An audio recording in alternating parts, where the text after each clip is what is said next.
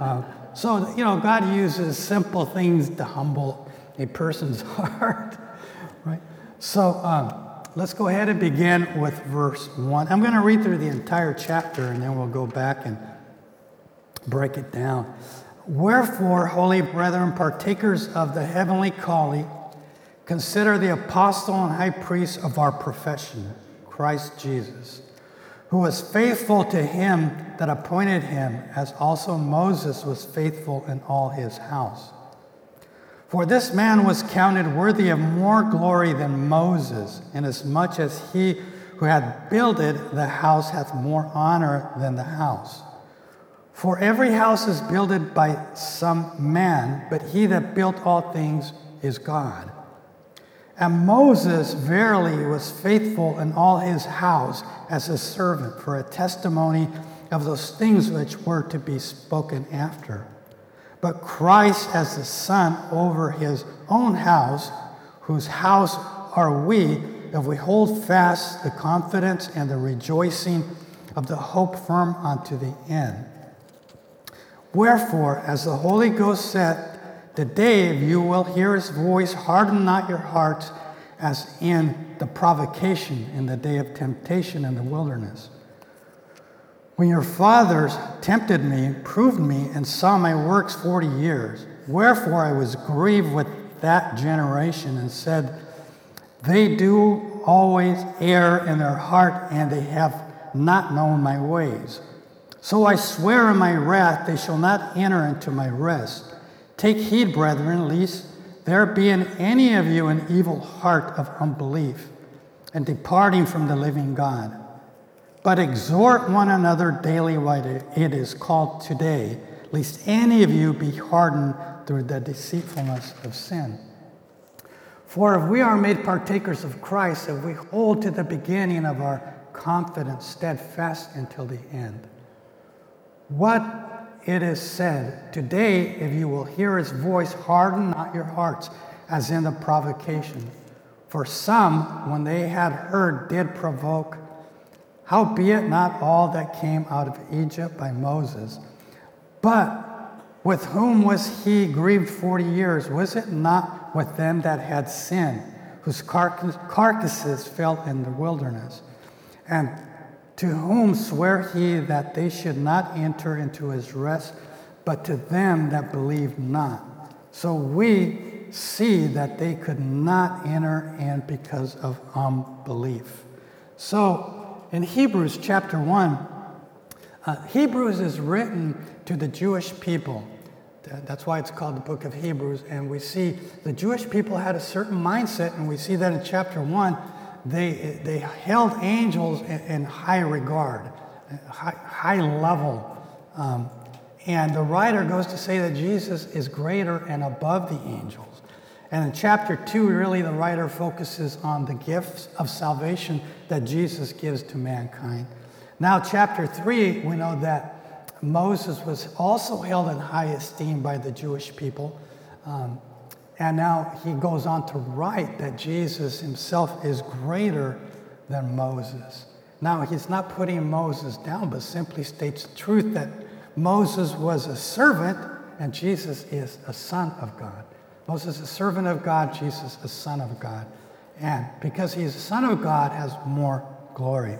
So let's begin with the first verse. Therefore, holy brethren, partakers of the heavenly calling, consider the apostle and high priest of our confession, Christ Jesus. We read, therefore, holy brethren. That causes us to think we are holy because of the work God has done in us. We are a new creation, and the Holy Spirit works to conform us to the image of Jesus Christ. Romans 8:28 and 29 reads, and we know that in all things God works for the good of those who love him, who have been called according to his purpose. For those God foreknew, he also predestined to be conformed to the image of his Son, that he might be the firstborn among many brethren and sisters.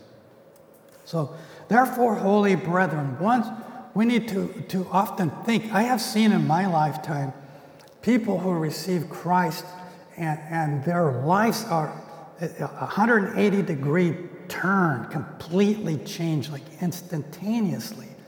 God, the Holy Spirit just does that kind of work. But the work of the Holy Spirit in each individual is different. And each individual has different life experiences that they need healing from. That trauma they may have experienced in childhood. Or great unfaithfulness of friends or family that causes them to struggle with trusting people. So the Holy Spirit matures us at different levels, at different speeds because of our life experiences. Not that one person is any better than another, which is why we really ought not to judge our brother and sister, because only the Spirit knows what their life entails and where they're at today. But we're a work in process. As we read in Romans, the Holy Spirit is working to conform us to the image of Jesus Christ. Conform us little by little. There's a sanctification process, and all of us go in that sanctification process differently. So just because one person is instantly changed and transformed at a higher rate does not mean that person is any better or any worse than somebody else that the Holy Spirit is taking more time to, because perhaps that person needs healing, because that person perhaps needs to overcome some trauma in their life. So yeah, that's why, the scriptures warn us about not being judgmental. Oh, we're not God. We don't know all things, what people have gone through. That's why it reads, therefore, holy brethren, partakers of a heavenly calling. What is our calling? I just read it, to be conformed to the image of Christ, to be sons of God. That's our calling. That's each and every person's calling in here, is to be conformed to his image. And that's done through the Holy Spirit. When we receive Christ, the Holy Spirit enters into us. Jesus said we are born again, born anew. And that rebirth is spiritual. We have a physical birth, and then we have a spiritual birth. But it is in that we all have the same calling. We have the same calling to become like Christ, little Christ, if you will, like Jesus, to bear his image. So when people truly see us, they should see a reflection of Christ, because he lives in us. And through us, he will speak when we allow him to. When we allow the Spirit to lead our life more than the flesh, then the Spirit will manifest the nature of Christ that is within us.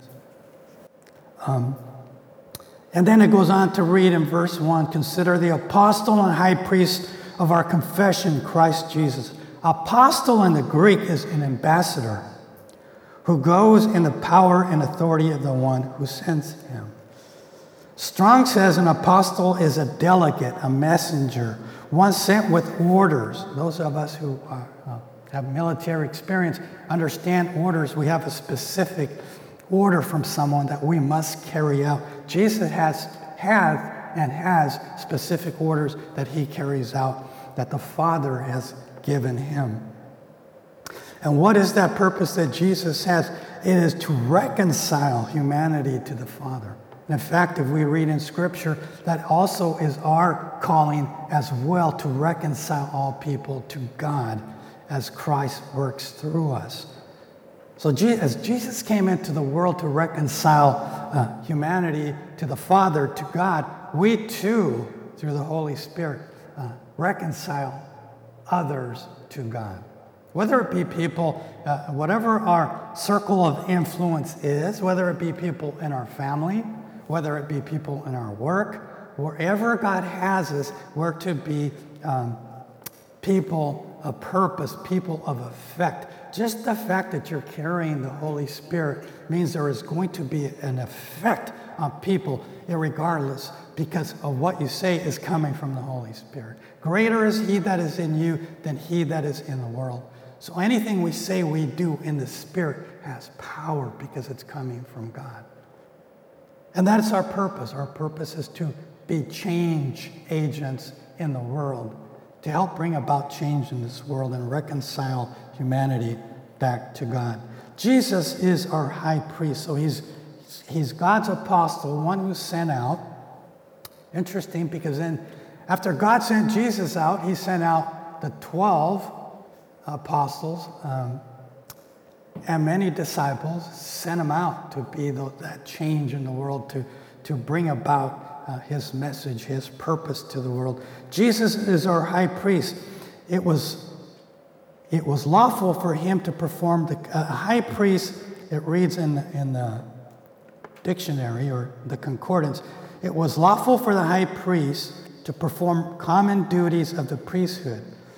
But a chief priest duty was once a year on the Day of Atonement to enter the Holy of Holies, from which other priests were excluded. So high priest duties were very different from the common priest, one who assisted the high priest. Jesus is our high priest, but he just doesn't go to a temple made of hands. He goes before the throne of God on our behalf. He represents us, right? The high priest would offer sacrifice for his own sins and for the sins of the people, yet Jesus offered himself a sacrifice without sin and for our sins. So he was a perfect sacrifice, being without sin. And to preside over the Sanhedrin, or the Supreme Council, when convened for judicial deliberations. In other words, the high priest would reside over the council in Jerusalem.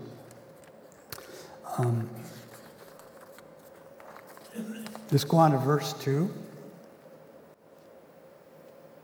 Verse 2, Jesus, creator of all things, Moses, a servant in the house of God. Verse 2 reads, who was faithful, Jesus, who was faithful to him who appointed him, as Moses also was faithful in all his house. For this one has been counted worthy of more glory than Moses, inasmuch as he who built the house has more honor than the house. Verse 2, who was faithful to him who appointed him, as Moses also was faithful in all his house. Jesus was faithful to God, who appointed him to be Savior of mankind, and Moses was faithful to God concerning the house, which is a reference to the nation of Israel, right? The 12 tribes. Moses was a servant of God to the 12 tribes. Jesus is a son of God to humanity. His level of responsibility to God is superior, is supreme, is above that of Moses. That's not to take away from Moses, because it said in Scripture that there was no man more humble than Moses. Moses was a very, very humble man, which is probably why God chose him. When a humble person, when God sees a humble person, he sees someone who is not concerned about getting credit for himself or glory for himself or to boost his own ego, but he sees a person who's concerned with doing just what God wants him to do and nothing else.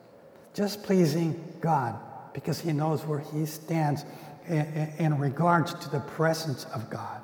So God looks for people of humility. He uses people of humility. Before I began in ministry, God told me that one day I would be speaking before people. And I was the kind of person that could hardly speak to my own wife. I was so shy. That's just the way I was. And I said to God, just like Moses, I said, you got the wrong person. I can't talk to people. That's not me. You got the wrong person. But you see, it is the humility that God used, the humility in me that God was able to take me and be able to speak in front of people. Because it's not coming from me, it's coming from the Holy Spirit. Believe me, I could probably come up here and say hi and bye, good morning, and then sit down. That's the way it used to be. But God has done a work in me because of my humility. So Moses was faithful in all his house. For this one has been counted more worthy of more glory than Moses. Jesus is greater is creator of all things. Therefore, he is worthy of more glory. In Colossians 1:16, we're told that Jesus is creator of all things, all humanity, all creation, all the universe, everything. Every hair that's on our head, Jesus knows and knows the number Scripture says that we have on our head. He knows us that intimately. Why? Because he is our creator. That is why he is greater than Moses. And now the writer's trying to convince or to have the Jewish people understand why Jesus is greater than Moses. That's why he keeps going back to Moses. Never putting Moses down, but letting him know where he stands in light of Jesus Christ. And as much as he who built the house has more honor than the house. So Jesus, who created all things, who created the nation of Israel, who created peoples in all nations, who created all animals, who created the universe, the atmosphere, but Jesus himself, God. Jesus, God incarnate, created all things. Therefore, he is greater.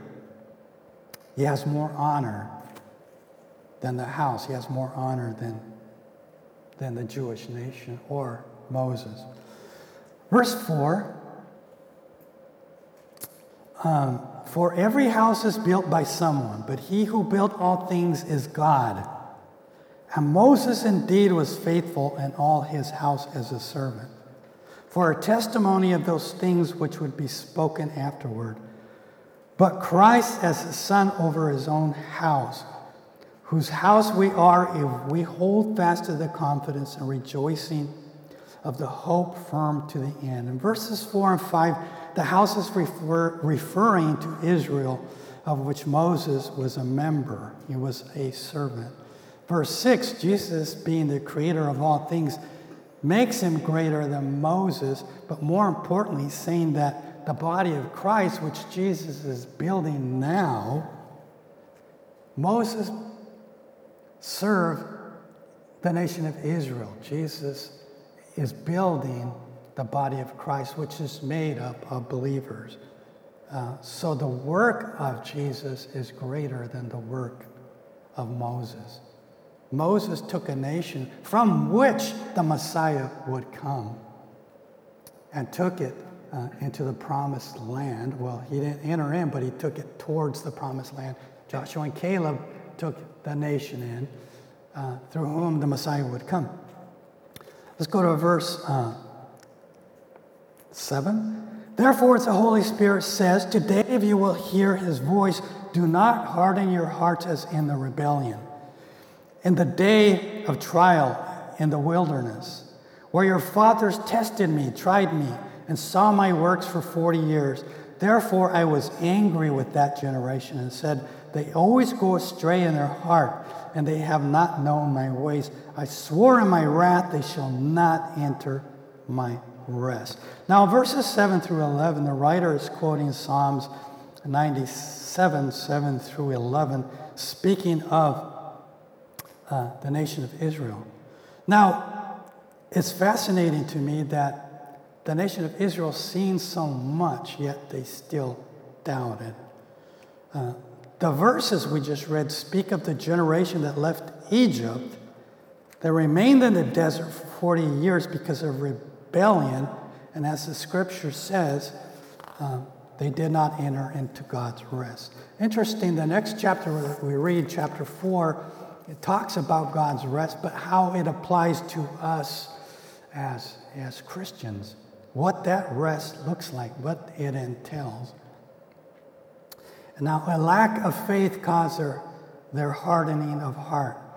Let us remain in faith, even when things don't look well. Don't lose your blessing from a lack of patience.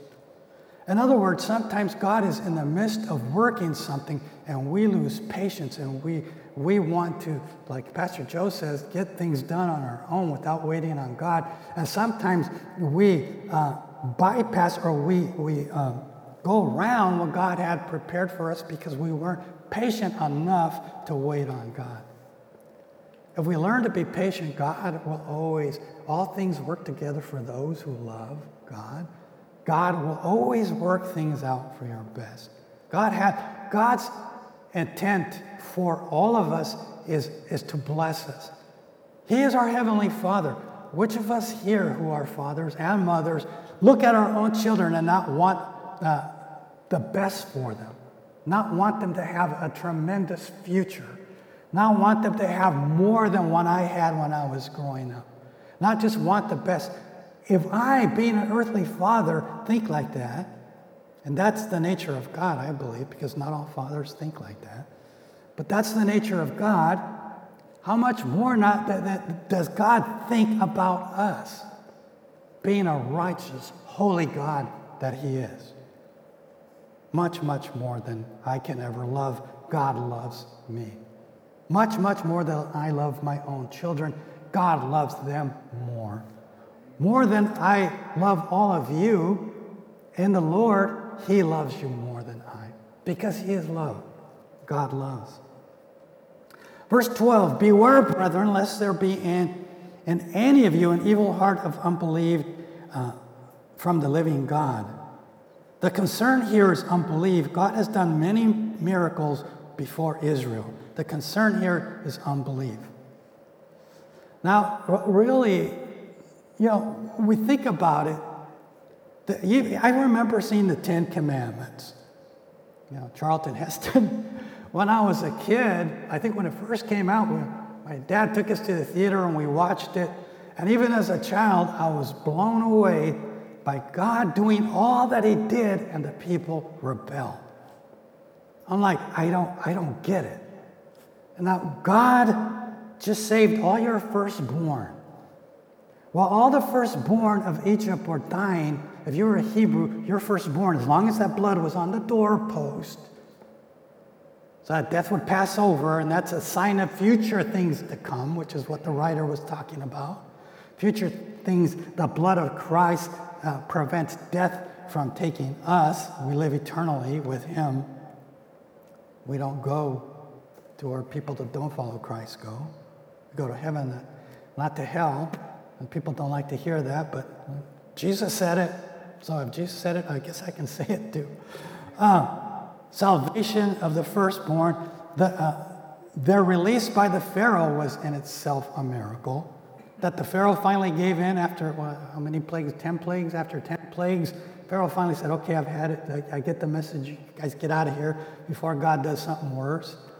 And I think the loss of the firstborn was probably what did the Pharaoh in. The loss of the Pharaoh, when he lost his son, that did him in. What else will God bring upon me? And he let him go. He split the Red Sea. He gave the manna from heaven. It's just miracle after miracle after miracle. And what do they do when Moses takes a long time up there on the mountain to bring down the commandments from God, to bring the word of God down to the people? They rebel and create their own God, put up a false God made of gold, and start to worship a false God. Take things into their own hands. And because they took things into their own hands, they bypassed their blessing. They bypassed the blessing that God had for them. Rest in the promised land. If God is for you, who can be against you? No one. No one can overcome you if God is for you. And they bypassed their blessing. Why? Because they doubted. I always used to ponder of what Jesus said when the Pharisees and scribes came to him and said, show us a sign. And I looked at this, and now when the Pharisees and the scribes asked him to do this, Jesus had already healed. They said everyone that came to him. The word of God said everyone. Anyone who needed healing was healed. Jesus healed them. So Jesus would do miracle after miracle. He created wine out of water. He did many, many miracles. He healed on the Sabbath. And it's these healings. Now, here's what gets to me. Jesus had already shown them that he was from God, because only someone from God can do what he was doing. So why were they asking him to show a sign? What did Jesus say? You wicked generation who seek a sign, when a sign has already been given. In other words, they already knew the miracles, the work of God. Jesus' work of healing people was really a work of God, and it was already demonstrated. And yes, yet they asked for a sign. The bottom line is they were blinded because of the enemy, because of the lack of faith in God, or they didn't understand or comprehend. I don't know why they didn't see the miracles, but I can clearly see it in Scripture. Why would they ask something like that? Because they never had faith in God to begin with. Show us a sign. Now, in the desert, when they go through, and what happened? For 40 years, all the people that doubted God, they died in the desert. They bypassed their blessing because they didn't trust God. It's an issue of faith. And because they didn't trust God, the only two that entered into the promised land were Joshua and Caleb from that generation.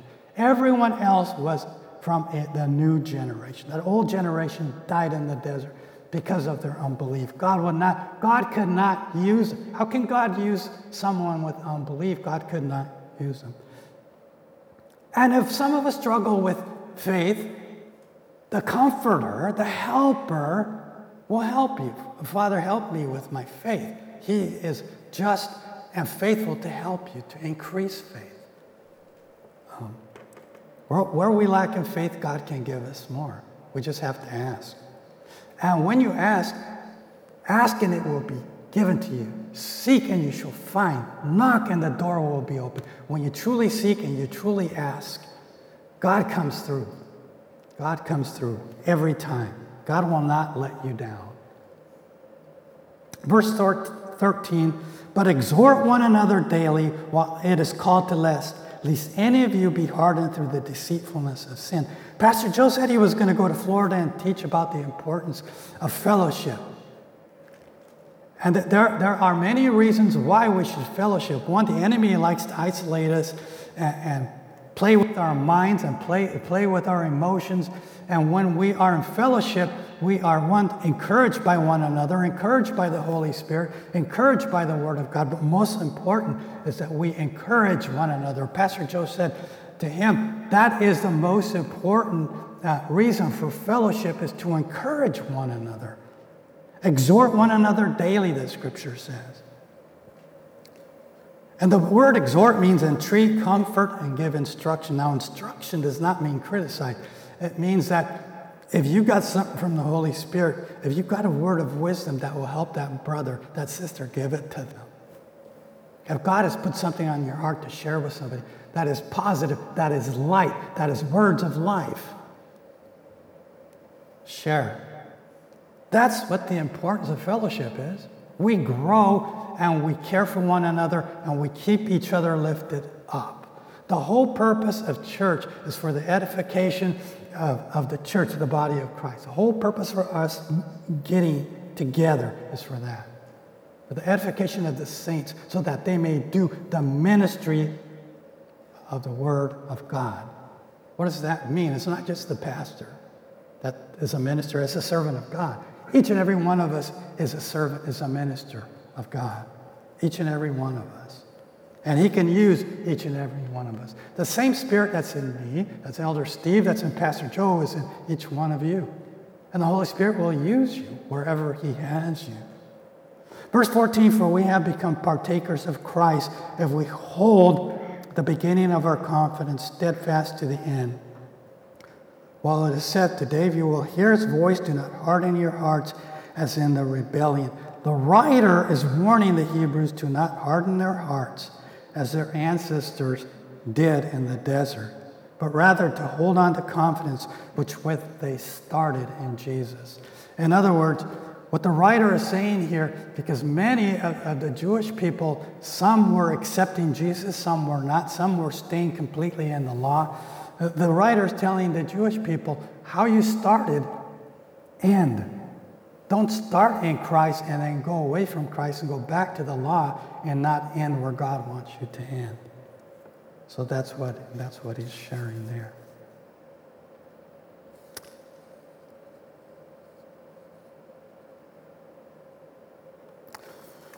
Let's go on to verse 16.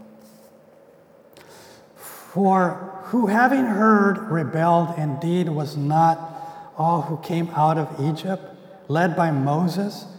Now with whom was he angry for 40 years? Was it not those who sinned, whose corpses fell in the wilderness?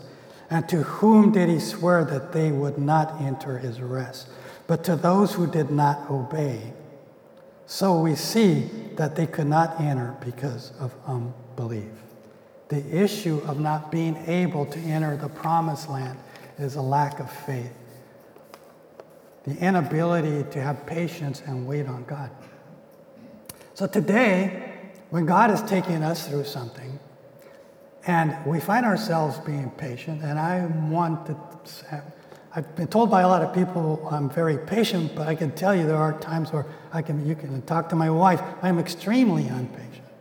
Because, having been a military man, a man of order, a man of discipline, I want things done A, B, C, D. But God would go, no, I don't want things done A, B, C, D. I want things done Z, and then back to A, and then back to B, and then you just go wherever God tells you to go. God has the big picture in mind. We don't. God sees everything that needs to happen. And he might have us on a journey that is completely unbeknownst to us. My wife and I, I'm going to share this, then we'll close. Well, we went to England for 3 years, and we met a dear sister. Her name was Kay. She was from India. She married a young man who worked on my squadron. And of course, she believed in Hindu gods. And for 2-3 years, she would come over, and my wife and I would share with her about Jesus. She would come and say, tell me about Jesus. She would say, how would you say Jesus? Jesus. Tell me about Jesus. She had an Indian accent. And for 3 years, we shared Christ with her.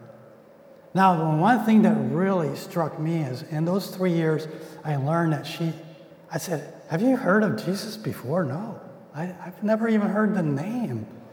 That really got my attention when Jesus said, the gospel must be preached in all the world, and the end will come. There are some people that have never heard, some groups of people that have never heard. But after 3 years, that assistant pastor I talked to you in Spokane came, and she accepted Jesus after 3 years of us sharing Christ with her. So you never know. God may have sent us there, and I did mission work, but God may have sent us there for 3 years to touch one person. That one person is worth it to God. That one person is of great value. And God can use us all to reach that one person wherever it is you're at. And God will place, what you will notice is God will place a hunger in them for truth. Because she would come over just with a hunger. Tell me more about Jesus. Tell me more about Jesus. So with that, we'll close.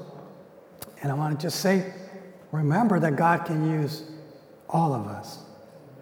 And we must have faith and not lose our faith, not get distracted by things of the world, by things we hear on TV or craziness. The truth of God is in this book, and that's what we live in. It is what he spoke, and it's what we put our faith in. So with that, we'll close, and we will have one last song. Father, I just pray that you would bless every person here. Lord, give us patience. I keep hearing patience over and over in my spirit. Wherever patience is needed, I pray that you would give patience, that you would teach us to follow and be just like Jesus, to follow you, to do as you do, to say what you say, to follow you completely and wholly, just as Jesus did. In Jesus' name I pray. Amen.